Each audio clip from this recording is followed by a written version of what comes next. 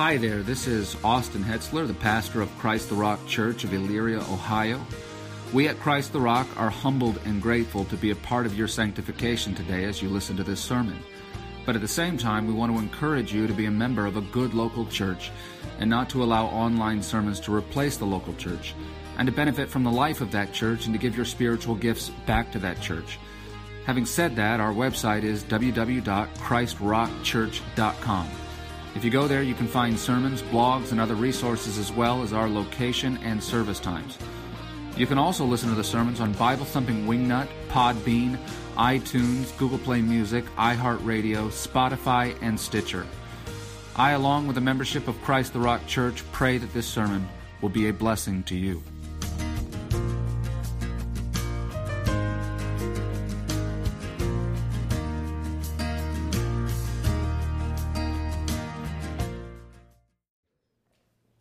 Heavenly Father, I pray that you give me grace in this time as I speak to your people once more from the testimony of your saints in the book of Acts, which is really the testimony of your power manifest in weak vessels. This is not a story about the greatness of your people. It is a story of your greatness demonstrated through people who in and of themselves were not great at all. They, like we, were weak, but they, like we, who are in Christ, were made strong by the power of your Spirit. And I pray for a movement of the Spirit in this time now, Lord. I pray for those who are here who do not know you, that they would submit themselves to the lordship of your Son, Father, and flee from the wrath to come. And I pray this in your Son's name. Amen. This afternoon we're going to advance yet further into the narrative in Acts chapter 12. Last week I introduced this chapter to you, and we emphasized in that time the martyrdom of James as well as what motivated it, both from the perspective of the human actors involved and the demonic as well. This week we are going to basically pick up at, but the church prayed for him being Peter, who was also imprisoned along with James. And they're praying for him on account of his imprisonment, of course, and forthcoming execution. And it seems to me that because this is a comprehensive story within the broader narrative in the book of Acts, it ought to be treated as such. And so the story should be told from beginning to end, and that includes all of chapter 12. But it also seems to me, because this chapter is so full of application that is absolutely critical to us, that an entire sermon ought to be dedicated to application alone. And so I will deliver this to you in two parts. First off, today we will prioritize the telling of this account as it occurred in its original context, while to lesser degree making some points of broader application, and then next week we will reverse this. We will reference the story, of course, but we will then zero in much more on the application of it to us in our context. But because there is much to this account, to the text, we will go straight away, and we will begin back again in verse 1 for context, and then we'll slow down to start exegeting and applying anew when we hit new territory in verse 5. Acts 12, starting in verse 1.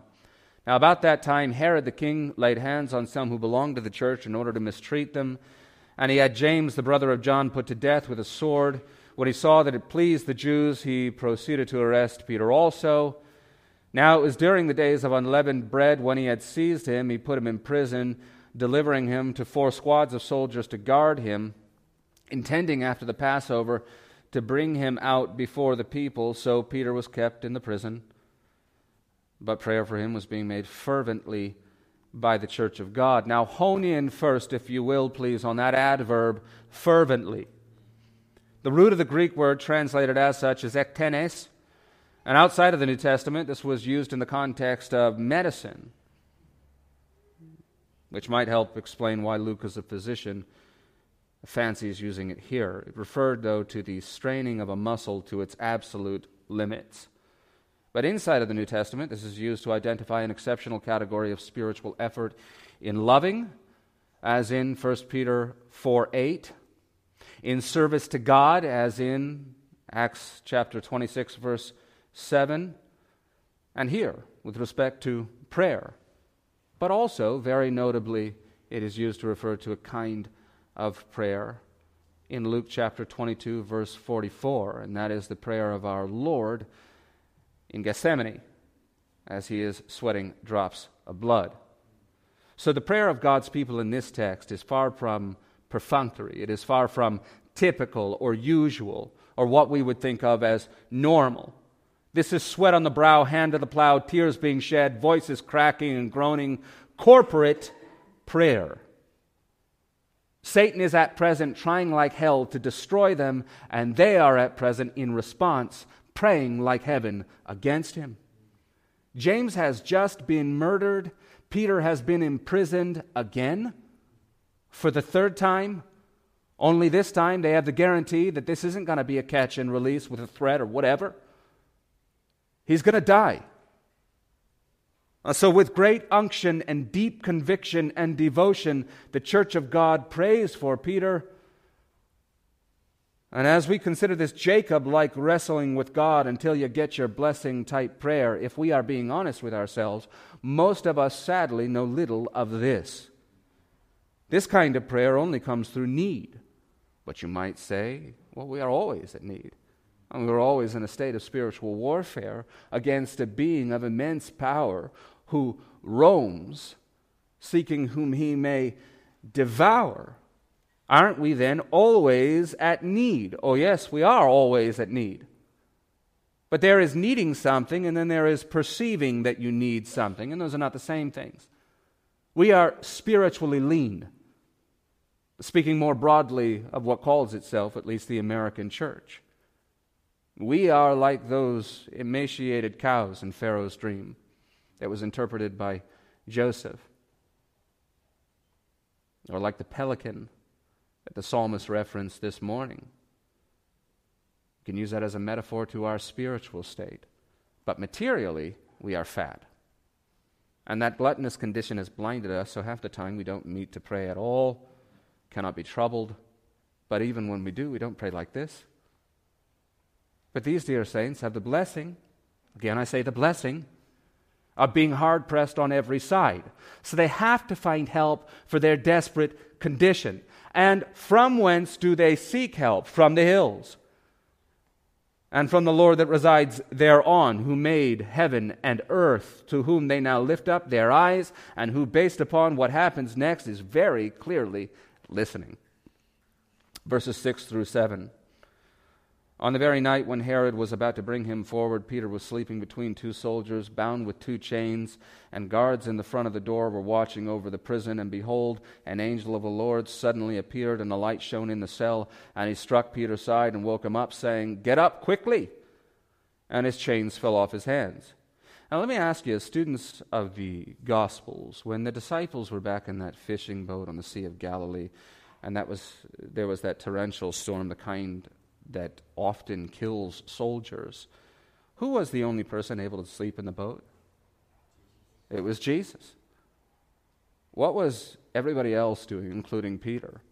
Well, I imagine in my mind's eye a comedy sketch that I've seen multiple iterations of, where everybody freaks out at the same time, and the one guy runs right into the wall and knocks himself out, and this guy's running that way screaming, and this guy's running that way screaming. I think it was probably something like that. And then they find Jesus as he is sleeping, and they say, "Save us, Lord, we are perishing." And he responds with, "O ye of little faith." Well, fast forward a bit. And Peter has now been walking with the Lord these many years, and having just observed James's execution, and on the eve of his own, he looks and he sleeps a whole lot more like Jesus than he used to. And this is an example, of course, of what we call progressive sanctification. And sometimes, as you're experiencing it and you're in the midst of it, it feels a little bit more like stagnation, especially when you view it minute to minute, hour to hour, and day by day. But every now and again, and only for the purpose of glorifying God, we would do very well to view our lives with a little bit more of a long-angle lens. And this is, by the way, a great benefit of the body. because you often cannot see the way that the Lord has grown you in the way that others around you can. But when we do see ourselves from a long perspective, we much more clearly see the hand of God at work, as we do here with Peter, and the immense amount of shaping that the potter has been faithful to do. Now note that presumably a very bright light was shown into the cell. Okay? And note also that through it all, Peter still slept. In our day, and I've always found this quite clever, as well as it is thoughtful and considerate of your spouse if you're married, they have these alarm clocks that just shine lights onto the ceiling. I don't think it mattered that those didn't exist in Peter's day. I'm getting the sense it wouldn't have done much to help him anyhow. After the bright light has shown into the cell, what does the angel have to do to get him to wake up? He has to strike him. He doesn't just nudge him. He doesn't poke him a little bit. Presumably there's a kind of thwap as a result of what has happened here.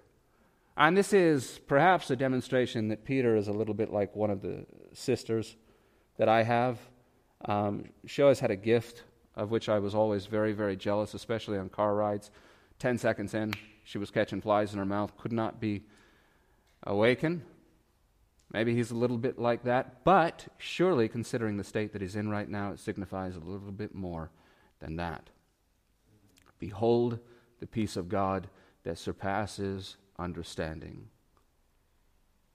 Peter, as far as he knows, is dead by tomorrow. But he has such confidence in where he will be next that tonight he sleeps. You know, a lot of Christians represent themselves as being more at rest in God than they actually are. In our pride, we often sort of attempt to convince ourselves, even as we do others, that we are not actually racked with anxiety when we very much are. Well, those are the sorts of lies that you can tell yourself and others when you wake.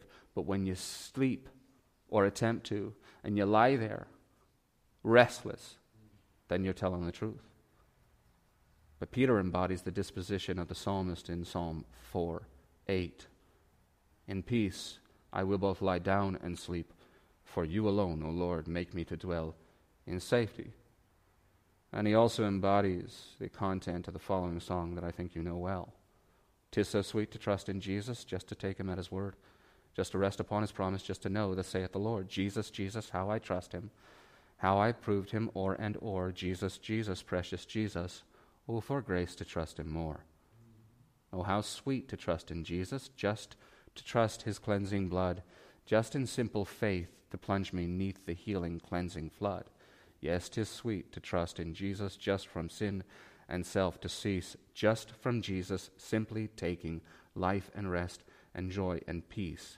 Peter is so glad he learned to trust thee, precious Jesus, Savior friend, and he knows that thou art with him and will be with him to the end. But that end is not coming tonight. Continuing in verse 8, and the angel said to him, gird yourself and put on your sandals. Translation, we are leaving Peter, and it will create somewhat of an awkward situation if we hit the street and you are still not clothed. But moving on, and he did so, and he said to him, wrap your cloak around you and follow me. And he went out and continued to follow, and he did not know that what was being done by the angel was real, but thought he was seeing a vision. Peter thinks to himself, is this a prophetic vision? Is this like that time when the sheep descended from heaven and gave me that lesson about the abrogation of certain Levitical practices and laws? No, it's not. But Peter doesn't know this yet. And I will say, in his defense, being not a morning person myself, that in this somewhat groggy state, he's probably less than able to accurately assess this situation. But continuing in verse 10, when they had passed the first and second guard, they came to the iron gate that leads into the city, which opened for them by itself. And they went out and went along one street, and immediately the angel departed from him. Now, although the text does not tell us, we can probably assume that Peter was being held in what was called the Antonia Fortress. It was at the northwest corner of the temple. But emphasis here upon fortress, which is true wherever he's at. Okay, this place was fortified, both with stone and iron, and obviously, as the text tells us, with soldiers as well. And these soldiers' lives literally depended upon none of the prisoners escaping. And you can see the reality of this in this text, and you will see it before we're through, because the soldiers who are responsible for his escape in the eyes of Herod are summarily executed. But on this note, let's pause and consider how much security has been devoted to this simple preacher of the gospel. Look back to verse 6. Peter was sleeping between two soldiers, bound with two chains, and guards in front of the door were watching over the prison. And we know there were many, according to the text as well. Do you start to get the impression here that Peter is a highly valued asset for the enemy? Also, does it seem likely that maybe Herod heard the story about that one time when Peter escaped from prison previously, having been put there for preaching the gospel, only to then show up right after that, back at the temple preaching that same gospel? Going back to chapter 5, indeed, I think he has heard about that. And he has taken extreme measures to make sure that that does not happen again. And yet, all of this knowledge and all of this security is still to no avail. Peter passes by multiple guard stations. He passes through an iron gate that opens all on its own, which is to say it does not open on its own, but rather the hand of God opens it, and all of this remaining untouched. And why? Because there ain't no accountant for God. This would be an excellent lesson for the politicians of our day to learn as well. Human leaders have been delegated their authority by God, and thus they can neither restrain the wrath of God when it is poured out against them, nor can they prevent the deliverance of God's people from them. And by the way, there is also a lesson for the people of God to remember here too. You should prepare for what is coming, and you certainly have more than enough evidence that what's coming is coming in the here and now. You should discern the signs of the times. Like Joseph, you should see to it that your storehouses are as full as they can be, but always remembering that deliverance comes from the Most High. As Herod could not out-prepare God, neither can we. King David honored the Lord by accumulating for himself all of the implements of war necessary to make war and to preserve his people. And the pagan kings had these implements also. But here's the difference between the pagan's perspective on these resources and King David's. Psalm 20, verses 6 through 8. I know that the Lord saves his anointed. He will answer him from his holy heaven with the saving strength of his right hand. Some boast in chariots, and some in horses, and some in bombs, and some in guns, and some in men. But we will boast in the name of the Lord our God. They have bowed down and fallen, but we have risen and stood upright. Save, O Lord. May the King answer us in the day that we call. For Herod's part, no amount of security would have or could have kept Peter in that prison, because God meant to act. But for Peter's part, no amount of cunning or building bridges or currying favor or politicking could have kept him out of that prison forever. If he was faithful, this was always inevitable. So while prudence has its place, deliverance always comes from God, and we are always to trust him and never ourselves, and certainly never our ability to forecast certain events or account for those events ahead of time. Let me tell you, friend, if you're trying to do that, there are far too many contingencies for you to be able to successfully prepare for all of them. You can't. And that's yet another great reason to simply trust the Lord who loves you. And in the words of Peter, cast all your cares upon him, for he cares for you. 1 Peter 5:7. Now look ahead to verse 11. When Peter came to himself, he said, Now I know for sure that the Lord has sent forth his angel and rescued me from the hand of Herod and from all that the Jewish people were expecting. So wiping sleep from his eyes, he says, Whoa, that was not a dream. All that stuff actually did just happen. And what's interesting about this in light of the modern charismatic and Pentecostal movements is that they speak about discerning the movements of God with such pride. I know what the Holy Spirit is doing, even as he hasn't even done it yet. I have a unique insight into the mind of the Holy Spirit because I am so uniquely favored by him, so much more than those regular Christians, the peasants and the plebes. Or even worse, often they treat the Spirit as their doorman that they can command around. Peter himself, a man more acquainted with profound dispensations of the Holy Spirit and his power than anyone, makes it all the way out of this prison still having no idea what's happening is even real. Because Peter is, in this sweeping divine narrative, what we all are. And that his character is written in by Almighty God. He is nothing more, we are nothing more.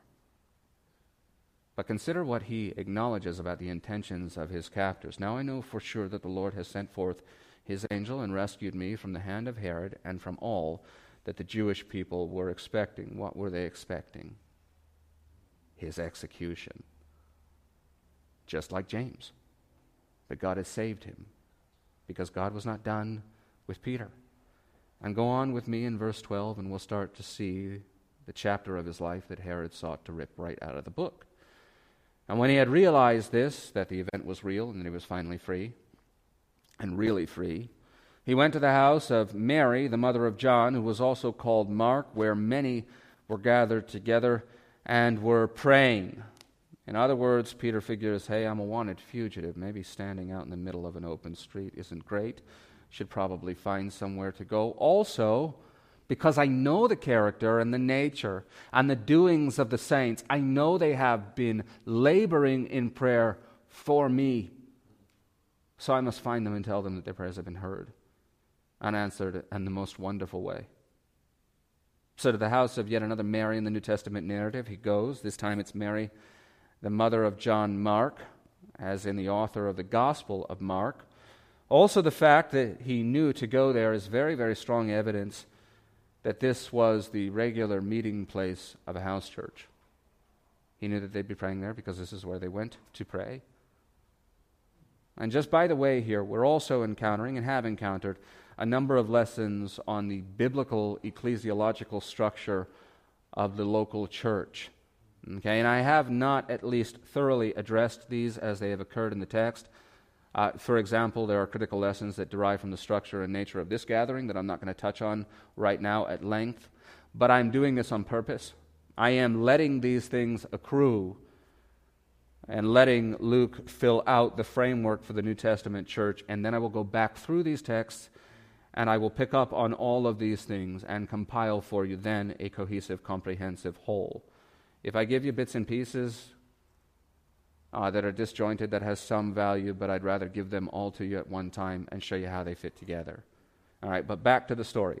Here they are in a first century house church, which in keeping with the end of Romans is being held in a large house of the sort that has a courtyard and has servants, as we will soon see, and can therefore accommodate the many of verse 12. So this isn't 6 people in your living room. That's one of the things that we'll discuss when we get there.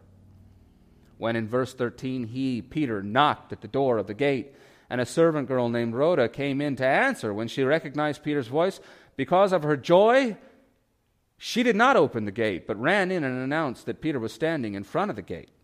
And they said to her, "You're out of your mind." But she kept insisting that it was so. They kept saying, "It is his angel." But Peter continued knocking, and when they had opened the door, they saw him and were amazed. But motioning to them with his hand to be silent, he described to them how the Lord had let him out of the prison.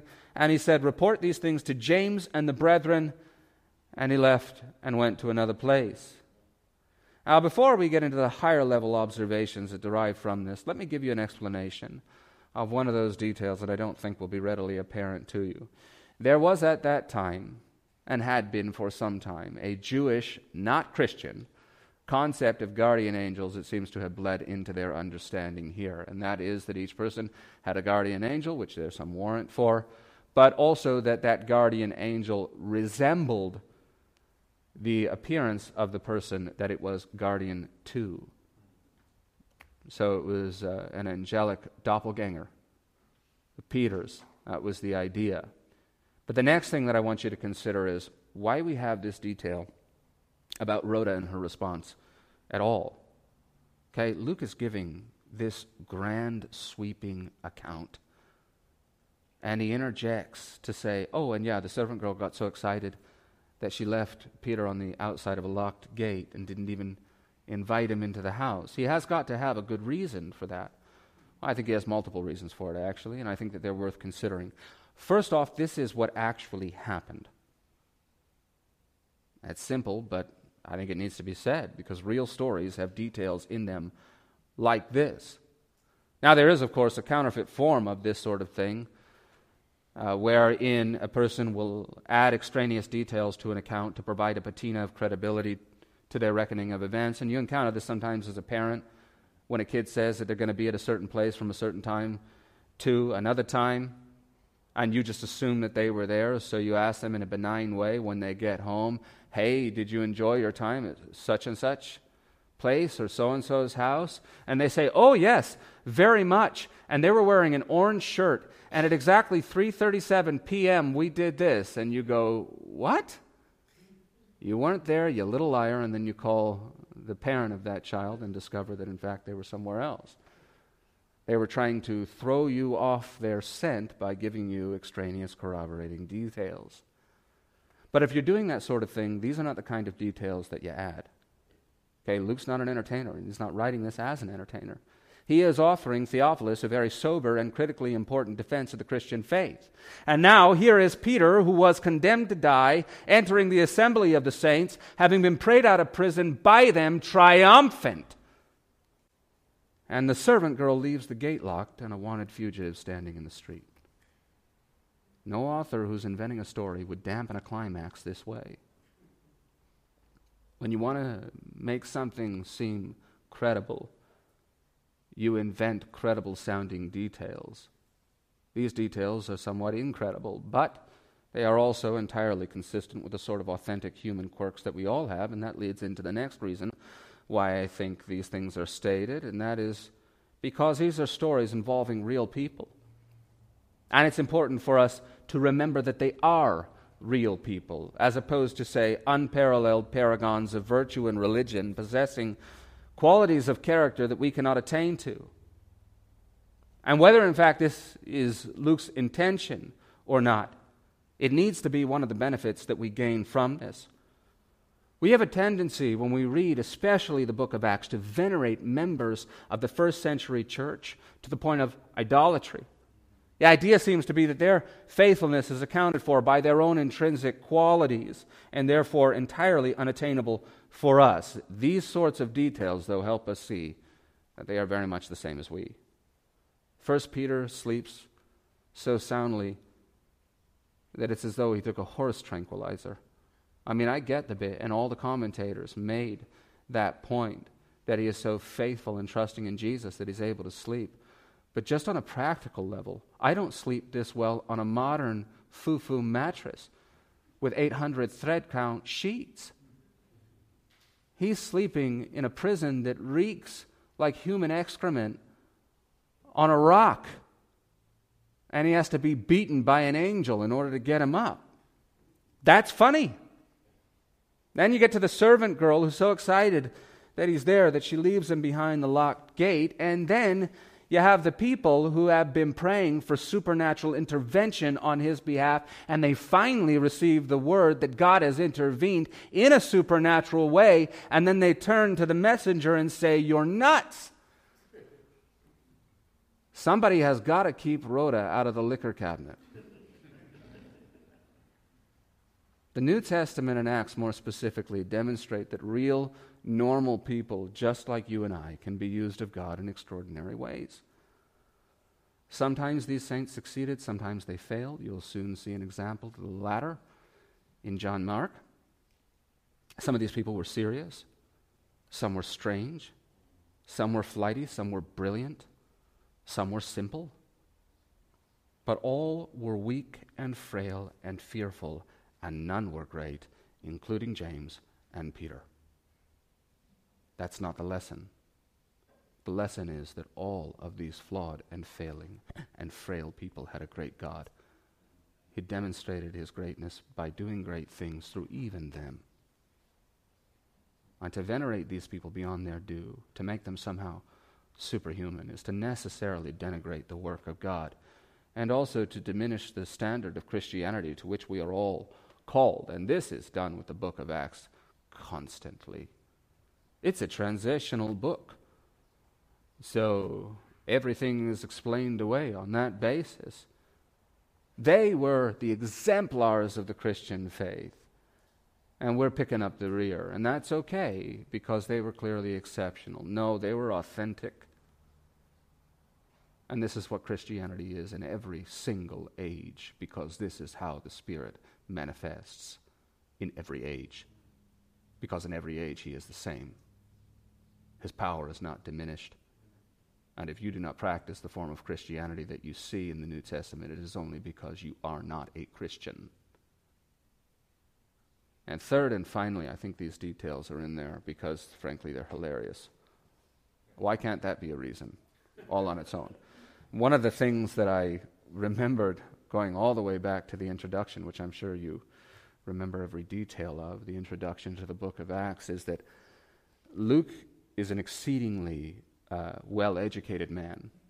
And you can see this in a number of different ways and from a number of different angles. The quality of the Greek is one. Also, he is obeying and adhering to Greek literary conventions that reveal this, one of which pertains to symmetry between volumes. And the first volume is the Gospel of Luke, and the second volume is History of the Origins of the Christian Church, or what we call the book of Acts. And this symmetry is demonstrated in multiple ways. There's a general flow of the two volumes through the stories, and elements of the stories arise at relatively the same time. And also, number of words is got to be within a certain range. And still, he includes stuff like this. I can just see him as an investigative reporter writing down this account as he hears it from other people. Maybe there's a couple of them. And then the one says to the other, yeah, do you remember Rhoda, the servant girl, left Peter outside the gate, didn't even invite him in? And Luke says, are you kidding? And they say, no, we're not kidding. And he goes, you know what, I know that I am balancing things very neatly, but that's hilarious. So that one's going to make it in there. We'll find a way. And P.S., Rhoda is probably not actually her name. Rhoda means rosebush. It's almost certainly a nickname and perhaps a commentary on her colorful and lively personality. Now, before we move forward any further, I also want you to take note of the balance in this text between the sovereignty of God and the responsibility of man. Consider again verse 17, but motioning to them with his hand to be silent, he described to them how the Lord had led him out of the prison, and he said, report these things to James and the brethren. Then he left and went to another place. So a couple of things should be noted here. First off, the angel's supernatural deliverance of Peter was not interpreted by Peter as the negation of common sense steps to preserve his well-being in even the immediate future, nor the well-being of his fellow Christians. Why did he motion to them to be silent? Because it seemed likely to him that soldiers were scouring the area looking for him, and loud celebration coming from the house of a known Christian named Mary might tip them off to the fact that he was there, which would imperil them and imperil them. And speaking of not imperiling them, he also left and went to another place, obviously a secret place, a hideout. And in fact, this place was such a well-kept secret that 15 to 20 years later, when Luke is interviewing people to put this account together, they still don't know. Because ostensibly, if they did know, we would know. But we don't. What seems obvious, though, is that Peter had a place to go to hide from government officials ahead of time. He had established this, thus he was able to go there very, very quickly. And of course, that's logical considering that this is the third time that he's been arrested. And one of the things that shouldn't just sail over our heads is that Peter is here breaking the law. The law requires that he stay there and get his head removed from his torso by a Roman soldier in the same way that James just did. That is the law, and he is breaking it. Everybody in the church also gathered at Mary's house is breaking the law. Because as aiding and abetting a fugitive in our day is a violation of the law, it was in their day as well. Also, this unknown person who owns this secret hideout and is providing it to him is breaking the law, and certainly they are one of the brethren. So please don't use 1 Peter chapter 2 to ascribe to the government authority that is only due to God, considering that its author clearly did not intend for it to be used that way. There is a higher law. And when the lower laws of men come into conflict with that law, they lose. And as an aside, I will also say that it is time for the people of God to make such arrangements ahead of time in this country now. You received a shot across the bow in 2020. Heed the lessons that you should have learned from it. Pastors and church members were being arrested for singing psalms outside while socially distanced. It worked too well then for them to not do it again. Start thinking this way if you are not already. Verses 18 through 19. Now when day came, there was no small disturbance among the soldiers as to what could have become of Peter. When Herod had searched for him and had not found him, he examined the guards and ordered that they be led away to execution. Then he went down from Judea to Caesarea and was spending time there. You know, in seemingly unrelated news, I heard on the radio a couple of days ago that a massive truck carrying human sewage wrecked on a highway in Colorado, I believe it was, and spilled its contents all over multiple lanes of traffic and defied cleanup so that they'd been out there 3 times. And it still was wreaking havoc and just literally reeking.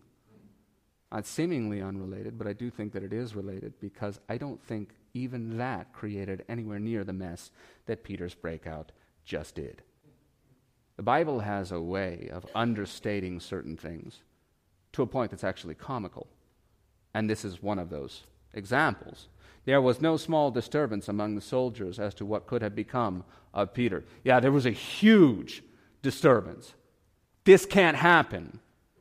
You can't have people who escape because you're not going to get demerits. You're not going to get demoted.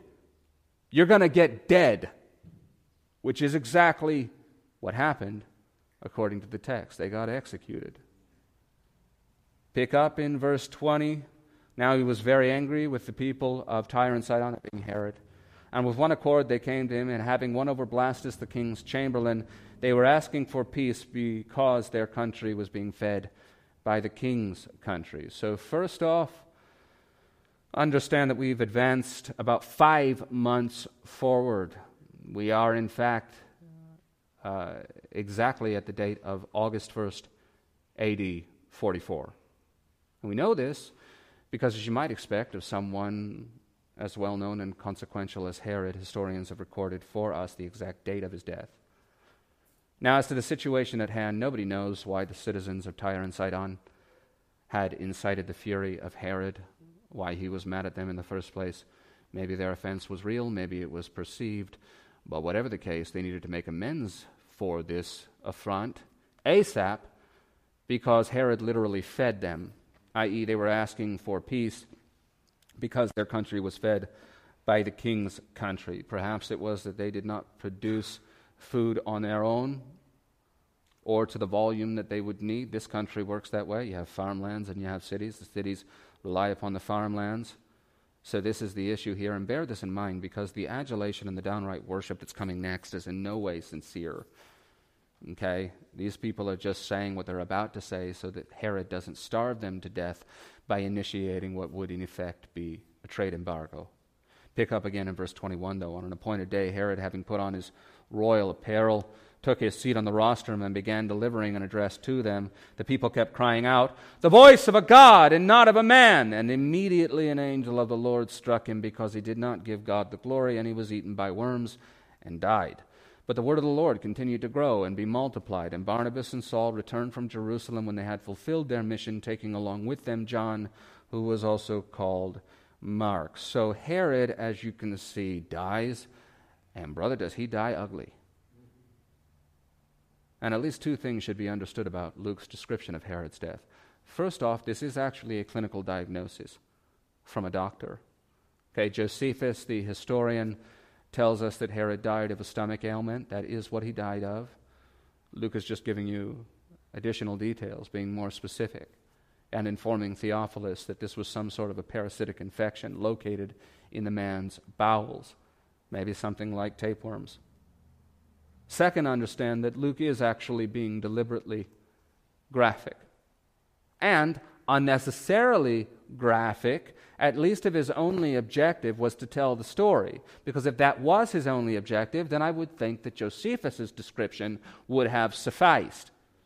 But that's not his only objective under inspiration of the Holy Spirit.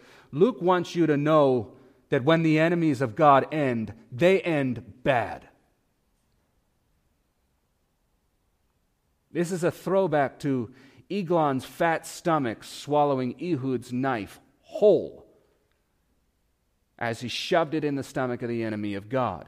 This is a throwback to Jezebel, splattered all over the ground, then being stomped on by horses after that, then being eaten by dogs. This is a throwback to Judas's bowels bursting open when he hit the ground. That was also written by Luke. And as Ananias and Sapphira were summarily executed as a judgment of God, now God judges Herod with worms, which reportedly consumed him slowly for the better part of a week until he eventually succumbed in a state of absolute anguish. But one of the things that you need to deal with here is, why did God wait to execute vengeance in this way until now? Has he not had ample reason prior to this?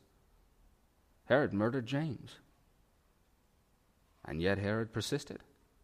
Herod imprisoned Peter and is attempting his murder, and yet Herod persists. But the moment that Herod receives the worship that is only rightly due God, God exacts vengeance, because soli Deo Gloria.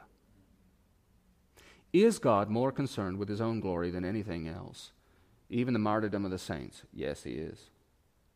In fact, James was martyred on behalf of the glory of God, to reveal the nature and the character and the worth of God. How dare God glorify himself in this way and make himself look good through the murder of his servants? Does he really do that? Yes. Uniquely in Christ, but also in the martyrs of many ages. And why is this moral, and how is this good? Well, first off, it's good because God's glory is real. Herod's wasn't. He can adorn himself with those robes, and he can shine in the sun as he reportedly did. But he's still not worthy of worship. He still has no intrinsic glory. I don't have any either. You don't have any either. So when you brag upon yourself, when I brag upon myself, I'm lying. But God's always telling the truth. And by the way, who the heck are you to question the will of the Almighty anyways? Is that the way this works? He gives you an infinitesimally small sliver of the knowledge that he has possessed within himself from eternity past, of all knowledge, and then you think that that equips you with what you need to stand up and tell him what he ought to do in his own creation, with his own people, and how he ought to reveal himself. That's not the way this works. That's not the way any of this works. You're the creature. He is the creator. You are vastly out of your depth, begrudging him of things like this. But I will also say that without the revelation of God's glory through suffering, we could not know God. All right? God never revealed his glory so thoroughly as he did by becoming man and suffering as no man has or ever could. And then through his Holy Spirit, he enabled us to see his glory manifest in Christ's cross, and we were redeemed, and thus we were saved. So praise be to God that he manifests his glory in these ways, because if not, we would not see it, and we would not be saved by it. So yes, he jealously defends his own glory for his own sake and for ours. And as a quick summary, if you want a quick trip to hell, receive worship from other people. That's a really good way to see that that happens. But finally, and I will leave you with this until next week, consider the sharp juxtaposition between the demise of Herod and the continued rise of the church of Jesus Christ. Verses 23 through 25 again.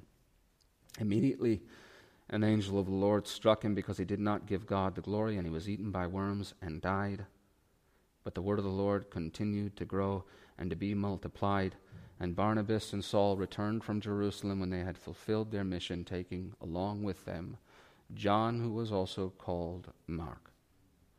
Undeterred, undiscouraged, and more than conquerors, we pressed on. Now, the title of this sermon is something to the effect of Peter being able to sleep, knowing that his demise was coming the next day. The last thought that I'd leave you with is, how are you sleeping? Are you afraid of what comes next? Because if you are, turn to the Lord Jesus. And by the way, if you are, that's just good common sense. Don't let the world tell you otherwise. You ought to be terrified. Unfathomable horrors await the enemies of God. Getting eaten by worms was the last best thing that happened to Herod. What came next was far, far worse. God became man so that he could perfectly obey the law of God, because we could not. And we had to perfectly obey. And that was Jesus. And that perfect obedience is applied to me so that in my disobedience, the Lord will still receive me. And then the Lord Jesus was slain, taking upon himself my penalty, which is death and has to be paid. And that was a gift to me also. And then on the third day, he rose. And by the power of his resurrection, I am raised to new life in Jesus. And that life is eternal, so that death is something I will visit upon very briefly. But it will not be the end of me. And this is purely the grace of God. It is the same for all of us who are Christians. And if you do not know Christ, cry out to the Lord today and turn to him. Heavenly Father, we thank you for your word. We thank you for your amazing grace. We thank you for the way that you use flawed and failing people to accomplish things that they never could accomplish without you. We thank you for your steadfast love, and we thank you that your church, as then, cannot be conquered now. That we will increase, we will fill out our missions that have been given to us by you, irrespective of the opposition that is coming from the world. And in fact, that opposition will only serve to glorify you, because it will demonstrate that you cannot be stopped at all. We praise you and we thank you for all of these things. In Jesus' name, amen.